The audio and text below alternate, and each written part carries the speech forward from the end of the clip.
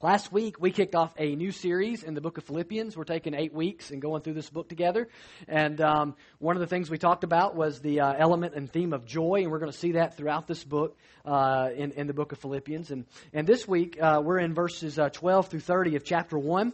And as I was thinking about this and the theme of this particular passage as we're looking at it this morning, I got to thinking about at least the last time I checked, the greatest selling book of all time outside of the Bible, and I should have fact-checked myself on this. At one time this was true. I know it's the greatest selling Christian book, but the greatest selling, I believe, book of all time outside the Bible was The Purpose-Driven Life. Do you remember that? It became wildly popular back about 10 or 15 years ago, and churches started, that was one of the reasons, churches bought it in huge, just gulp quantities, right, mass quantities, and started using it as Bible study material and doing studies through it, and people were, it was just flying off the bookshelf, and they actually re-released it.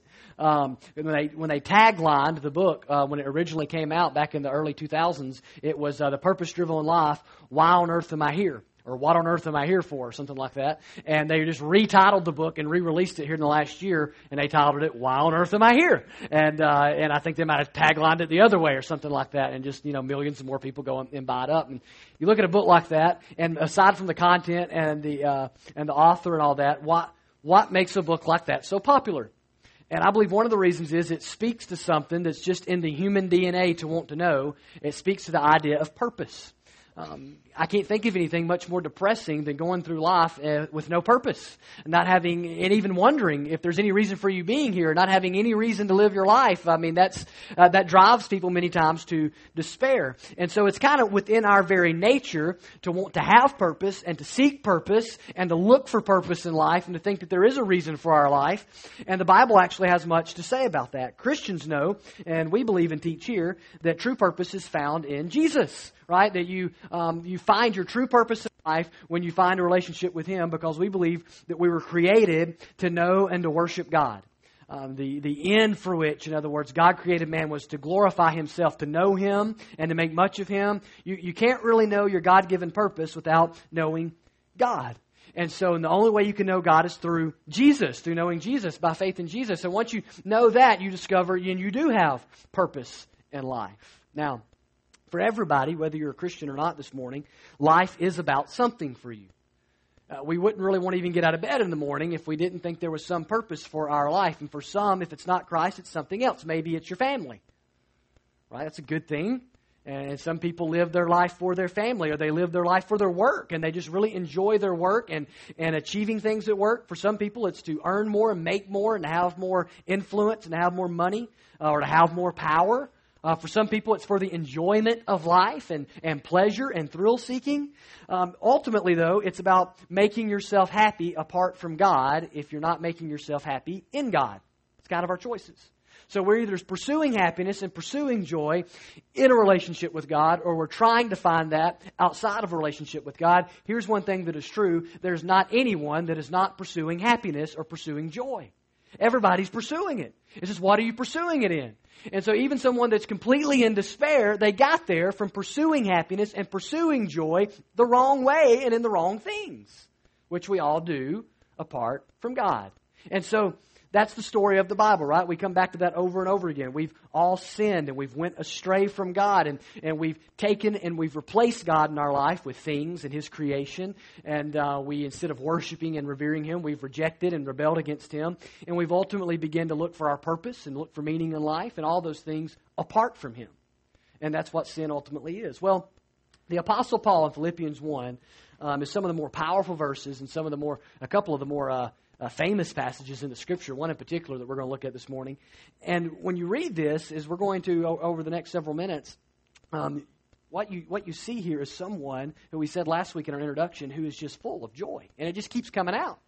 But he's in a very difficult time. He speaks of joy, we said last week, some 14 times he uses the word for joy or rejoice in this book in 4 short chapters. Very short epistle, but 14 times, about 3.5 times a chapter, he's talking about joy. But he's locked up. He's in prison. He's facing adversity. But he has joy, because his joy, we see, is not determined by his circumstances. And that's really going to stand out to us this morning when we read. And so why is Paul able to have this kind of non-circumstantial joy?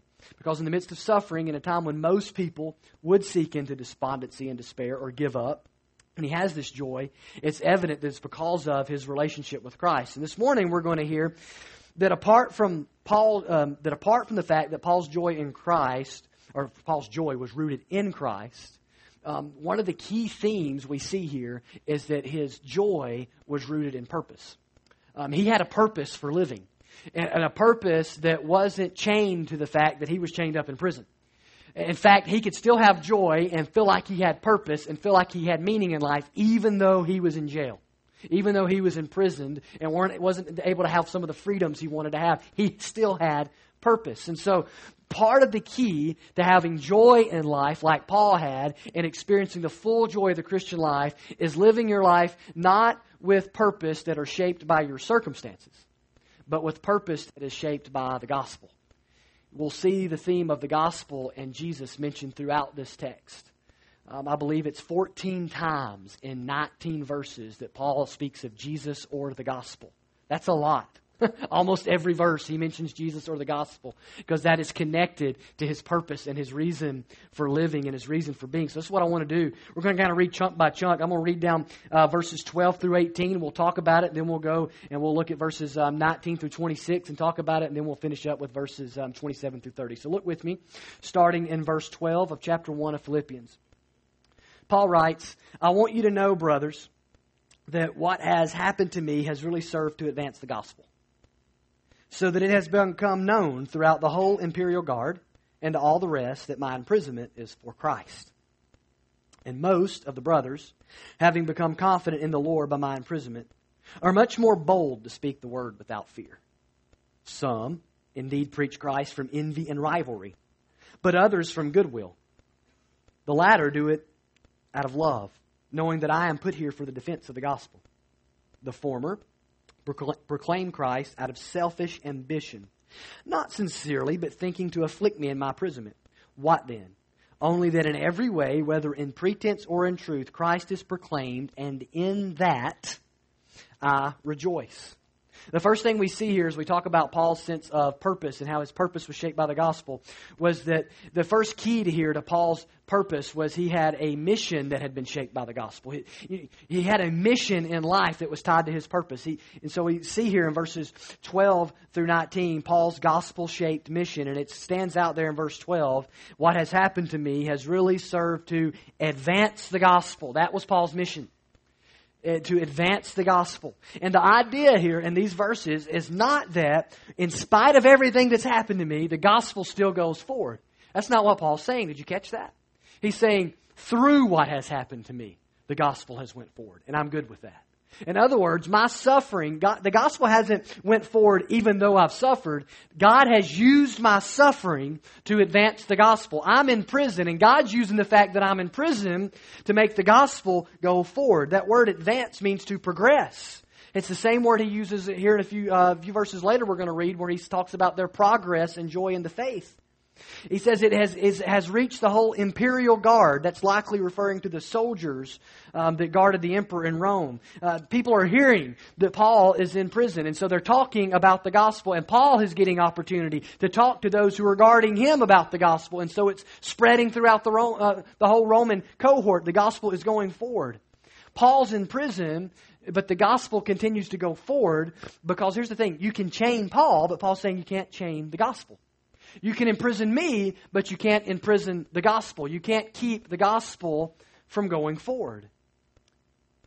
And Paul even goes as far as to say the fact that he's in jail and the gospel's still going forward and the way he's suffering so well that others now have boldness to be even more bold in sharing the gospel because of the way he suffered. And so God is using his suffering in all kinds of ways to make the gospel go forward. And one of it is that now though Paul is in prison, it's like he's multiplied and there's a lot of Pauls.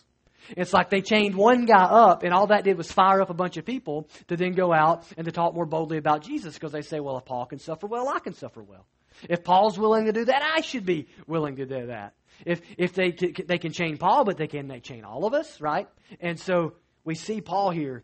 He's willing to, endure physical pain and go to great personal expense because his mission is to advance the gospel. He had a purpose in life, and in his purpose in life, we're going to get to even more clearly here in just a moment, but it was tied to a mission. He had a mission, something that he wanted to accomplish, and that was to advance the gospel. But he wasn't just willing to suffer physical pain.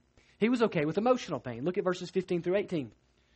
Right? Some are preaching Christ out of envy and rivalry, and people are out preaching the gospel, but they're doing it with the motive of trying to hurt Paul. Now, people will debate, like, who are these people? What are they, like some kind of heretical group? And Paul deals with the heretical group over in chapter 3. I don't think this group was that group.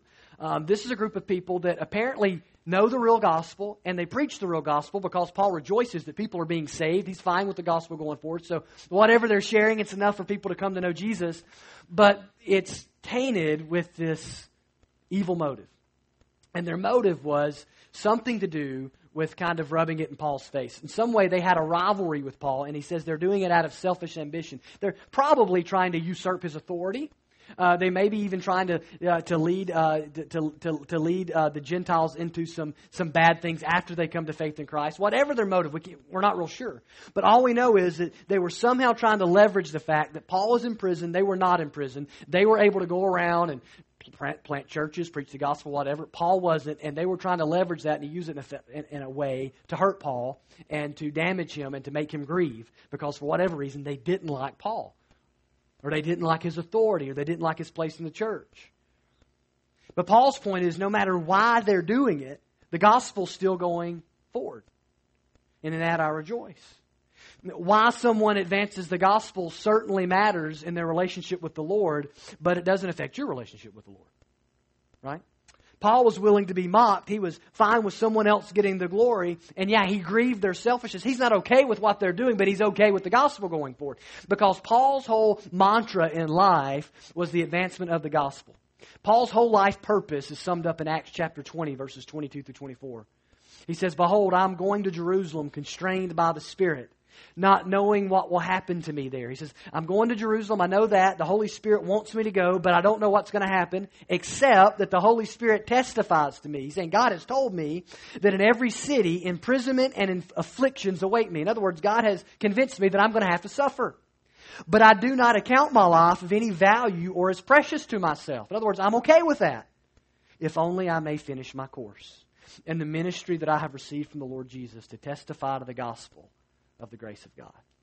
He says, I'm okay with suffering as long as I finish my course, as long as the gospel continues to advance. See, for the believer, there is joy in the advancement of the gospel. But it can be costly, and many times the gospel advances through means that we would not choose, ideally. It can be through pain. Sometimes the gospel advances through painful times in our lives. God can and does use the suffering of believers. He does use persecution. He can use sickness. He can use unfortunate circumstances in the life of a believer to reach many people with the gospel. Many of you would know stories and could testify to stories like that. God can use those things. He does use those things. That's why there's always meaning in our suffering. But not only that, He can use hypocrites, like some of these folks here that Paul talks about. Sometimes the gospel advances in spite of people. And it was advancing in spite of the motives of those people because, as the old saying goes, God can draw a straight line with a crooked stick, right? He can. And this is a primary example of a bunch of crooked sticks, right, out there trying to do damage, but they're sharing the real gospel, and people are coming to know Jesus, and Paul's like, okay, because God is bigger than people. And so, at times, the gospel will advance and it will cost us something. And the gospel can, at times, cause tension in our relationships. It can make you less popular. It could cost you a job. Gospel advance is not easy, but for the person whose life is centered on the gospel, it's always joyous and you always think it's worth it, even though in the moment it's painful or there's suffering involved or it's uncomfortable. I thought about this. I ran this by my wife to make sure this is an okay illustration to point to. But, any lady in the room who has ever had a child could testify to the fact, I can't testify to this other than I've been there as a witness, that child delivery is not pleasant. And most people would affirm that pregnancy is not either. Both of those things are things that are uncomfortable, to say the least, right? But I've never met a mom who's just kind of like, and, it wasn't worth it at the end. Right? There's joy, right? And there's celebration, and it's worth it because there's this life in this person that you love. Well, Paul is saying, listen, there is pain and there is suffering that nobody would just naturally choose, but it's worth it because what happens? The gospel goes forth. People come to know Jesus. Lives are transformed for eternity, and that makes it worth it. That's what Paul's pointing to here. See, he has this mission. See, a person of gospel-shaped purpose, whose purpose has been shaped by the gospel, will have a mission that has been shaped by the gospel. What they do in life will be shaped by the gospel. Paul's mission was to make disciples. God didn't put you on earth so you can retire at 50 or make X amount of dollars or whatever your personal goals are. That's not why God placed you on earth. Your purpose in life needs to be in sync with God's mission for you. And that mission, if you're a believer, is to advance the gospel at home and at work. You're not someone who works that happens to be a Christian. You're a Christian that happens to have a job. You're a Christian that has a family. You're a Christian that's a neighbor. And that begins to permeate everything else. And that mission begins to infiltrate everything in your life. And when your purpose in life is centered around Christ and His gospel. Now, that's a mission that can survive losing a job. That's a mission in life that can survive a health scare, personal pain, financial ruin, because in all circumstances, the gospel can always go forward. There's not a circumstance in life that can end the advancement of the gospel. Just like Paul, we can be chained, but the gospel isn't. But see, Paul didn't just have a mission shaped by the gospel. Secondly, we see here that Paul's gospel-shaped desire. His desires in life were shaped by the gospel, and that's why his mission was what it was. We're going to see that Paul's desire here, that we're about to read about verses 19 to 26, are what fueled his mission. Look at starting in the end of verse 18 through verse 26. He says, "Yes, and I will rejoice, for I know that through your prayers and the help of the Spirit of Jesus Christ, this will turn out for my deliverance." Verse 20. "As it is my eager expectation and hope that I will not be at all ashamed, but that with full courage, now as always, Christ will be honored in my body, whether by life or by death. For to me, to live is Christ, and to die is gain. If I'm to live in the flesh, that means fruitful labor for me. Yet which I shall choose, I cannot tell. I am hard-pressed between the two. My desire is to depart and be with Christ, for that is far better." It's far better, he says. Let's stop there for a second. He said, so here, Paul, we're getting a picture. We're getting a look at his chief desire in life. He goes on rejoicing and talking about his deliverance. He says, I'm going to be delivered. This word can not only, we look at it, we say, okay, it's talking about getting out of prison, right? But the Greek word can actually also speak to ultimate deliverance and salvation. Paul is conveying a confidence that he believes he's going to get out of jail, and he does. This is not the imprisonment that will ultimately end his life. He'll actually have another missionary journey in which he'll write books like 2 Timothy. But he's speaking beyond that. When you read, as the verse goes on, do you notice? Whether I live, whether I die, Christ is going to be honored in my body. He's saying, I know I'm going to be delivered, even if delivered doesn't look like getting out of prison the way I would like to get out of prison.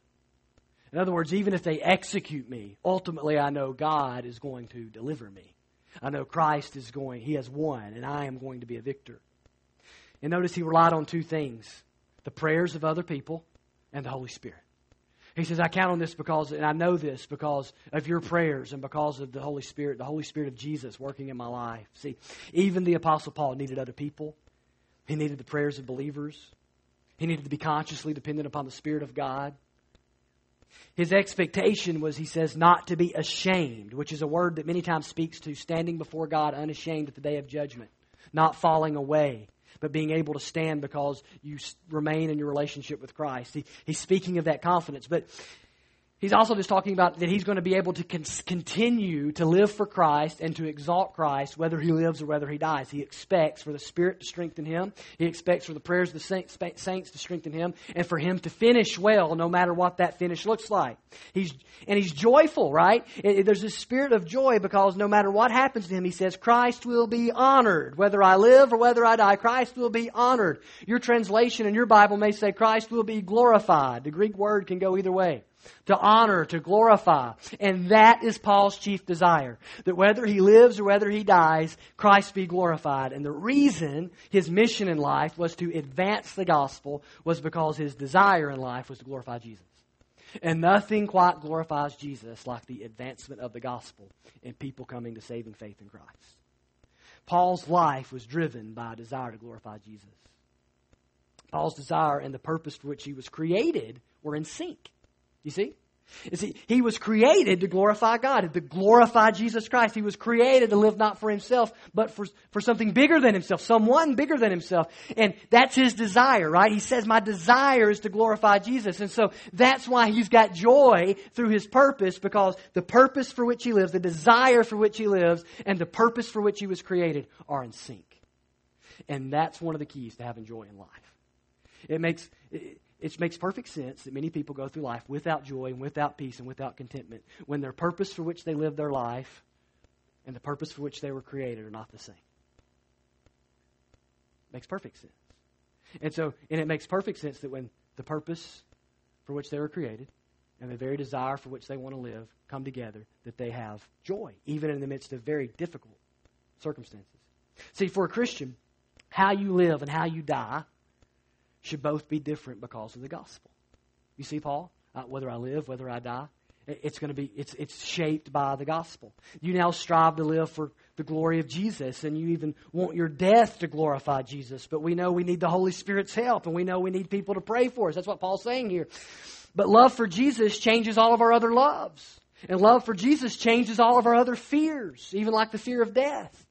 Because to live is Christ, to die is gain, Paul says. To live is Christ, he says. In other words, for Paul, living meant knowing Christ, serving Christ, worshiping Christ, sharing Christ, living for Christ, becoming more like Christ. Everything about life was about Christ for him. His life was consumed by Jesus. Do you get that? I mean, to live is Christ, to die is gain. I mean, can there be a more just plain-spoken statement? That's Paul's life verse. He says, Paul, what's life like for you? It's Christ. What's death like for you? It's gain. That's Paul, because his greatest desire was to glorify Jesus. He was consumed by Jesus. And we can be consumed by a lot of things. I was reminded of a story this weekend, an old story that only an old Alabama football fan like me probably is familiar with, but maybe a few others in the room. Back in 1950, it's a college football story, so even if you're just a college football fan, you'll like it maybe. In 1954, there was a Cotton Bowl. And Alabama played a team called Rice. I tell you they had a team because you wouldn't know it these days. But back then, Rice was pretty good, right? And so Rice and Alabama played in the Cotton Bowl. Rice won the game.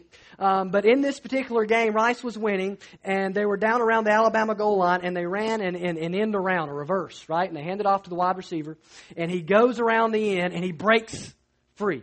And he is just streaking down the sideline, right, for another touchdown. And all of a sudden, there's a guy by the name of Tommy Lewis who's on the sideline, not in the game, and he just comes running onto the field, and he just takes the guy's legs right out from under him, nearly breaks his legs, right, and tackles him right there on the field. It's one of the wildest plays in college football. He's like, why is this guy who's not in the game running on the field to make this tackle?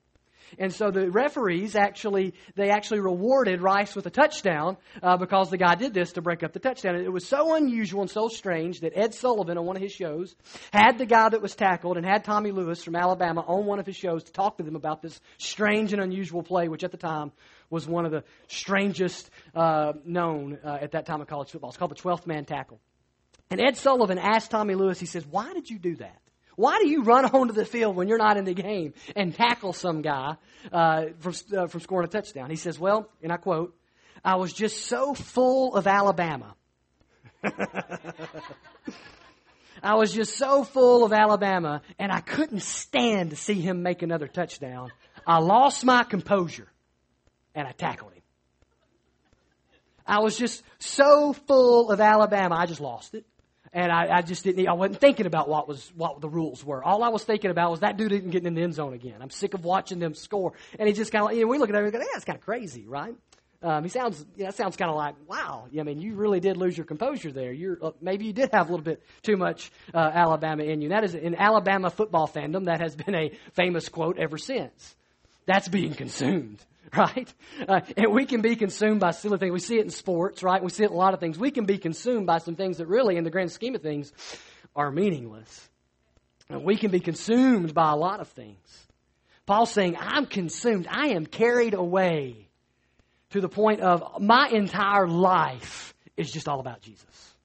It's all about the one thing that matters most. It's about Christ. He said, I'm consumed. I'm losing my composure. I am consumed with my relationship with Christ. That is life to me. To the point that if I was to die, it's gain. Well, why to die is gain? Because then I get to go be with Jesus. Right? He says, because to die is gain because he gets to go be with Christ. He says, so either way, I'm good. Because in life and death, I'm consumed by Jesus. If you could have boiled Paul's life down, he would say, to live is Christ, right? And for everybody, we've got something where that word Christ is for Paul. We could take, if we had a big white board up here and we could write across it, to live is, and we could put a blank. And if we could all just be really honest for a moment and just say, okay, boil your life down to that one word. To live is what? Got to pick one. One thing. What is life to you? To live is what? And we all had to go and write something in the blank, right? Paul could go up and without fudging it at all, could write in real big capital letters, Christ, right? It's Christ. But what would we write in that blank? What could we, in all honesty, write in that blank? For some people, it's to live as my kids. It's my spouse, my career, my personal happiness. For some, it's just 2 letters. It's me. Financial success, personal advancement. For some, it's something that you don't have in life that you really want. And so it would be to live would be romance. To live would be success. The essence of idolatry at its very core is for our hearts to say to live is, and for anything other than Jesus to be in that blank. At the very core, that is what it means to be an idolater.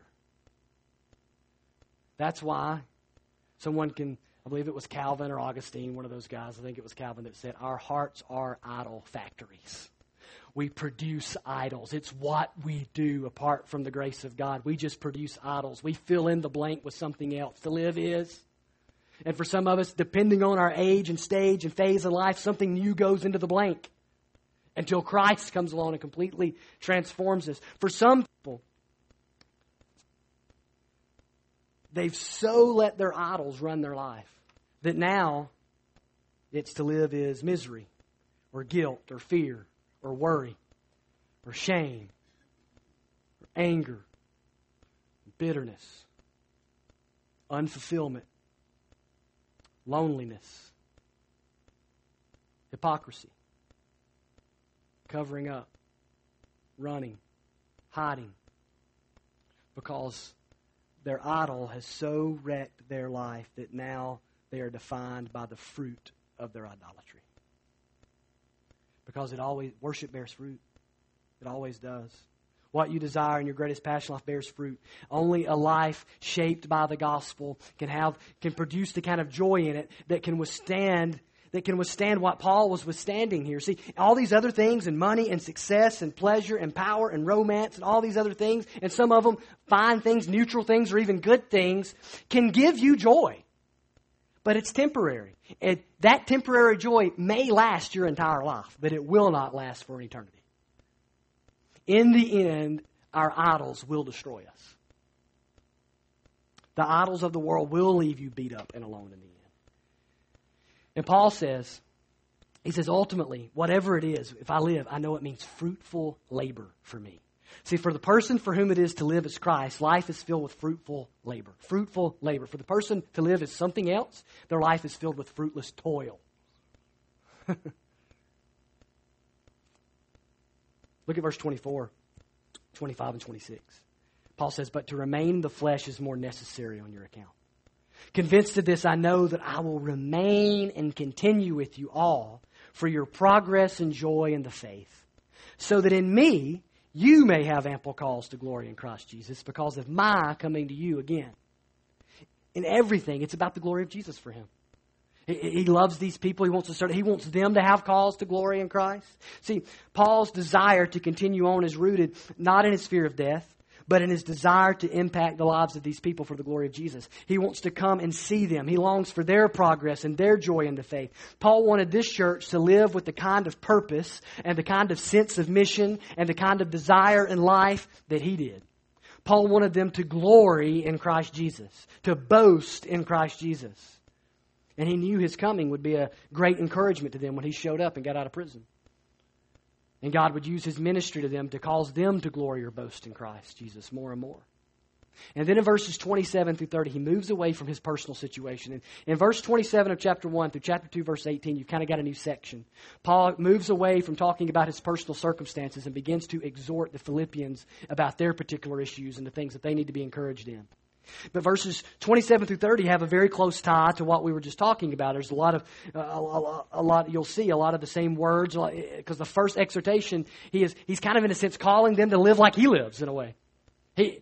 His purpose in life is shaped by the gospel. So he has a mission shaped by the gospel. His desire in life and why he lives life is shaped by the gospel. And look at what he says to them starting in verse 27. This is Philippi's gospel-shaped responsibility. He says, only let your manner of life be worthy of the gospel of Christ, so that whether I come and see you or am absent, I may hear of you that you are standing firm in one spirit, with one mind, striving side by side for the faith of the gospel, and not frightened in anything by your opponents. This is a clear sign to them for their destruction, but of your salvation, and that from God. For it has been granted to you that for the sake of Christ, you should not only believe in him, but also suffer for his sake, engaged in the same conflict that you saw I had and now hear that I still have. Paul's whole life purpose had been shaped by the gospel of Christ. The good news about Jesus, that he is the Son of God, that he is God in the flesh, and that he has come to redeem people out of their sin and to save them from sin, death, and hell, that he has died in the place of sinners on the cross, that he has taken the full brunt and the blow of the wrath of God upon himself, and enduring the punishment we deserve, that he has been resurrected from the dead, and that he's coming back again, that anybody that will trust in him and no longer in themselves, but will put all their faith and trust in him to save them, will be saved. That good news, his whole life was shaped by that. His whole life. And he's saying, your whole life needs to be shaped by that. He says, you need to live your life worthy of that, the gospel. You need to live in a manner worthy of the gospel. What does that even mean? I mean, we read that and we kind of go, I'm not worthy of the gospel. Right? That's the first thing we learn, right? When you come to faith in Christ is, I'm not worthy. That's like step one. Well, what does Paul mean here? The phrase in the Greek actually is a reference to citizenship. And in a little bit, he's going to tell them to live like a citizen of heaven. But in their language, they would have understood that he was calling them to live like good citizens of the gospel. In other words, good citizens of the kingdom of God, good citizens of heaven. To live a life manner worthy of the gospel is to live like a good citizen and remember that your greatest citizenship is not on earth but in heaven. See, Philippi was a Roman colony. And so they were Roman citizens. And that was a very big point of pride for a Roman colony. You weren't left to yourself. You were citizens of Rome. And citizens had privileges and they also had responsibilities. And they had ultimately a responsibility to obey the emperor. They wore even the Roman dress and they took Roman names. They spoke in Latin, the official language of Rome. In every way they were Rome. The Philippians were not in Rome. They were in Philippi, but they were of Rome. And Paul is reminding them that you are not in heaven, but you are of heaven. You are of the gospel. And they need to be reminded that while they're not in heaven, they were of heaven. Paul was reminding them that their most important citizenship is not to Rome. That one of the keys for a Christian to be a good Roman citizen, so to speak, is to first and foremost to be a good citizen of the gospel. Because at the end of the day, the gospel always trumps Rome. Always trumps Rome. Always trumps Rome. We have our Rome. Right?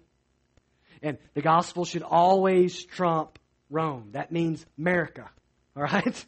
That means the red, white, and blue. That means everything. That means our nation. I mean, the gospel trumps our allegiance to everything else. The gospel is greater than. The gospel is above that. That our greatest allegiance is to Jesus and His gospel, not to our city or to our state or to our nation. God calls us to be good citizens there, but the greatest responsibility we have is to the gospel. And living worthy of the gospel means we represent the gospel of Jesus well in all of our life. Just as they were to represent Rome well while they were in Philippi, we're to represent the gospel well while we're on earth.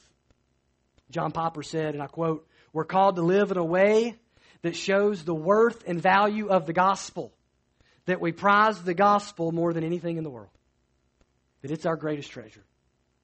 Paul wanted them to fulfill their responsibility of living lives in line with the gospel that they believed. And he wanted them to do it whether he was in town or not.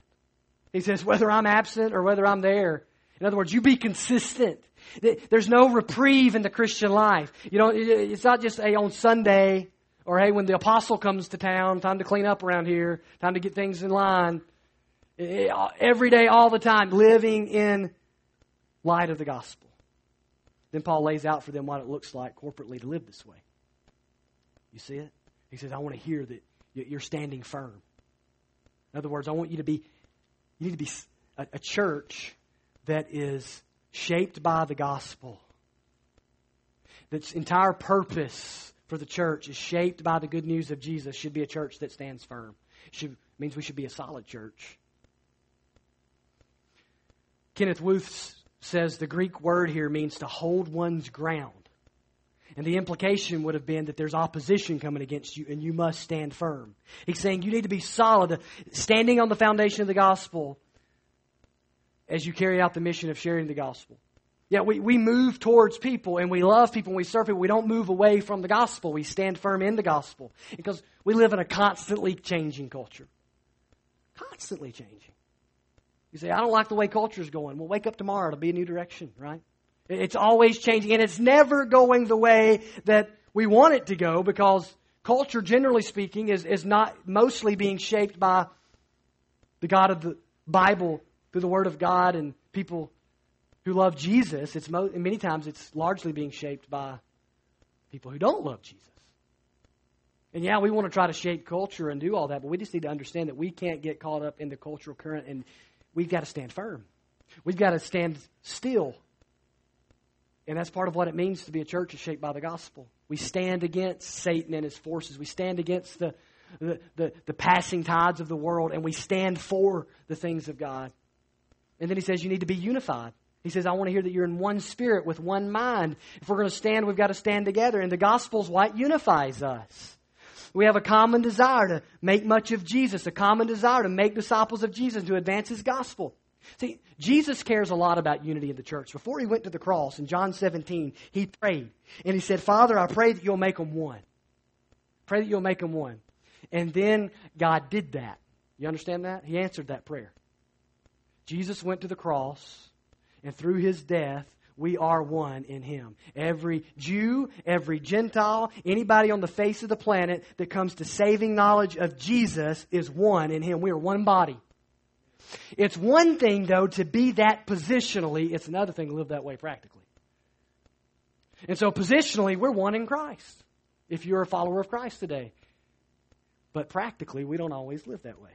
Just like positionally, you're in Christ. You're righteous. You're holy. You're hidden in Christ. But practically, do you always live that way? And so just like a Christian that goes out and commits heinous sin, a Christian that goes out and lives in rebellion against God is having an identity crisis and not living the way Christ has called them to live. A church that doesn't walk in unity and oneness and harmony is having an identity crisis. It may do a lot of good things, but they grieve the heart of God. He calls us to unity. Because we're a community of faith. And what's the root word of that? Unity, right? You can't spell it without it. We are to live as a community. To be a community, God wants us to come together as one, and He wants us to pull in the same direction, unified, together. You know, if we had a big, massive boulder fall out of the sky, to just paint a scary picture for you this morning in case you were asleep. A huge, massive boulder falls out in our big plot of grass out here, where we hope to build a worship center one day, right? And it's laying out there, this huge, massive boulder, and we decide we want to move it. Now, would you rather go round up 100 people who are super strong, all-star kind of people, right? Weight room warriors, and have them all get a hold of this boulder and try to move it in 100 different directions? Or just give me 50 nerds, man. And give me 50 weak people, 50 skinny as a rail, couldn't normally do anything, and get them pushed in the same direction, and you'll get a lot more done. And I'm telling you, unity is greater than talent. And unity is greater than influence. And unity is greater than money. And unity is greater than power. Because unity is a gospel quality. It is a supernatural thing wrought by the Holy Spirit. One of the things that should separate the local church from every other body and organization on the planet is its uncharacteristic supernatural unity. Because it's supernatural. It's done by God through the gospel. We should be the most diverse and most unified people on the entire planet as the church. And not only that, not just be unified, he says, be striving. Striving side by side. Working. It's an athletic term. It's where we get our word athlete. The Greek word for striving here. It's an athletic term. It's the idea of fighting together, wrestling together, struggling together. In other words, he's saying there's going to be resistance. There's going to be opposition. It's not always going to be easy to advance the gospel. He says, I want you striving for the faith of the gospel together. Not striving against one another. Not fighting against one another. Fighting together to advance the gospel. And then he says, I want you to be fearless. He says, and not frightened in anything by your opponents. If the gospel's true, what do we have to fear? We should be the most uncannily just fearless people in the world, if the gospel be true. Only people that have been delivered from the fear of death by the power of the gospel can fearlessly look into the eyes of their persecutors. Many times, the lack of persecution in our lives is a startling reprimand to the apathetic and complacent approach we take sometimes to the Christian life. Can you imagine what our world would look like if we were fearless in advancing the gospel? In the face of all opposition, if we were just fearless, right? We're afraid of people, much less the people that persecute us. We tend to be kind of fearful with the gospel. And Paul's calling us to be fearless with the gospel. And that's only possible through the power of God's Spirit. When your life has been shaped by the gospel. Paul says our fearless advancement of the gospel amidst persecution is a sign to those that persecute the church of their destruction. It's a red light to them to say, hey, you're going the wrong way. See how fearless they are? And he says it's a sign of your own salvation. It's proof, he's saying. And he says, how we suffer when persecuted is a testimony. He says your persecution has been granted to you, just like your faith in Christ has been granted to you. In other words, it's a privilege to suffer for Christ. God's not surprised when we suffer. God can and does use our suffering. And then Paul paints a picture here. See, he's painting a picture of what it looks like to walk in strength and unity, striving together fearlessly to advance the gospel for a church, as a community, not just as individuals. When people who have their desire to glorify Jesus, who live on mission to advance the gospel, come together as a community, this is what it looks like. They come together in unity and they strive together fearlessly to advance the gospel, because that's the purpose of the church, to glorify God by advancing the gospel, by making disciples. And only a people with hearts and lives shaped by the gospel, whose purpose in life has been defined not by themselves or not by this world, but by the gospel, can strive towards that kind of God-glorifying goal. North Park, as a church, exists to glorify God by helping people trust and follow Jesus, to help you make disciples. That's why we're here. And if we want to fulfill that, we won't fulfill that unless our greatest desire is for Jesus and His glory. We need to understand that we have a responsibility to let our lives as individuals show the worth and value of the good news of Jesus. And also as a community for it to show that. God's plans for North Park are bigger than me, and they're bigger than you, and they're bigger than North Park. His plans for every local church are bigger than that. They're about His kingdom. They're about people and where they spend eternity. It's about the glory of Jesus. And so we need to be standing together, striving together to advance the gospel. Not our agendas. It's not what it's about.